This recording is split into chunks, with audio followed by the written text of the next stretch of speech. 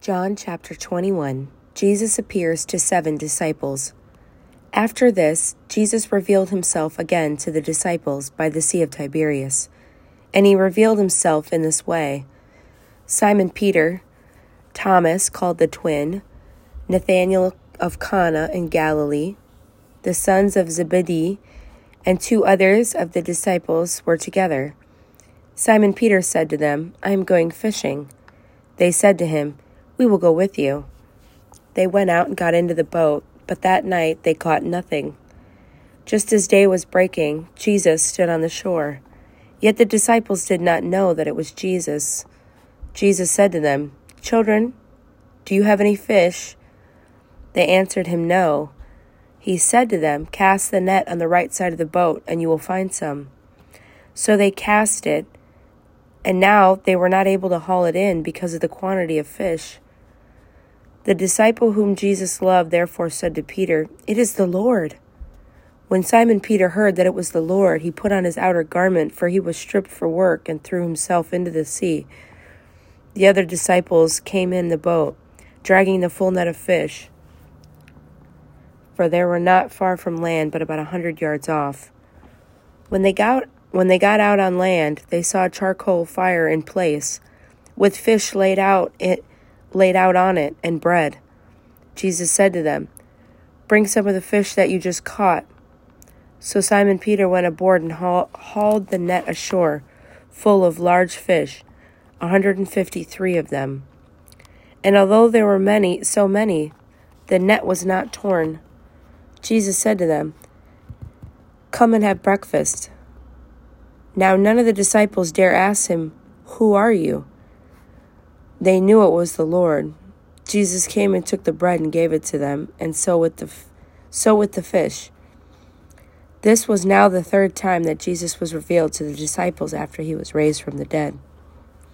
Jesus and Peter. When they had finished breakfast, Jesus said to Simon Peter, "Simon, son of John, do you love me more than these?" He said to him, "Yes, Lord, you know that I love you." He said to him, "Feed my lambs."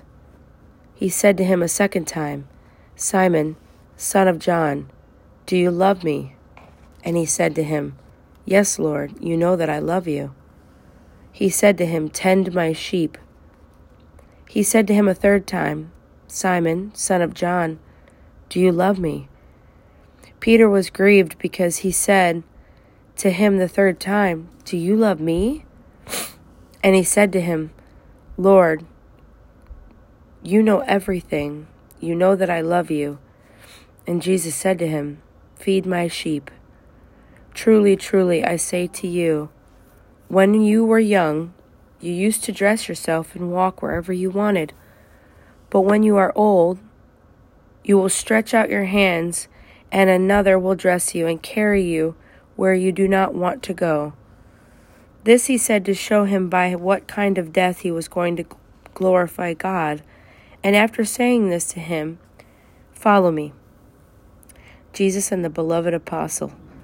Peter turned and saw the disciple whom Jesus loved following them, and one who had leaned back against him during the supper and had said, "Lord, who is it that is going to betray you?" When Peter saw him, he said to Jesus, "Lord, what about this man?"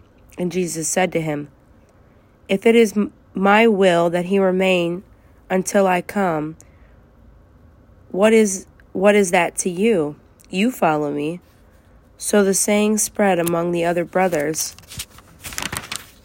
that this disciple was not to die. Yet Jesus did not say to him that he was not going to die.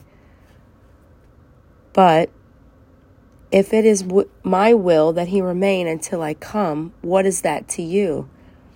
This is the disciple who is bearing witness about these things and who had written these things. And we know that his testimony is true. Now there is many things that Jesus did, were every one of them to be written.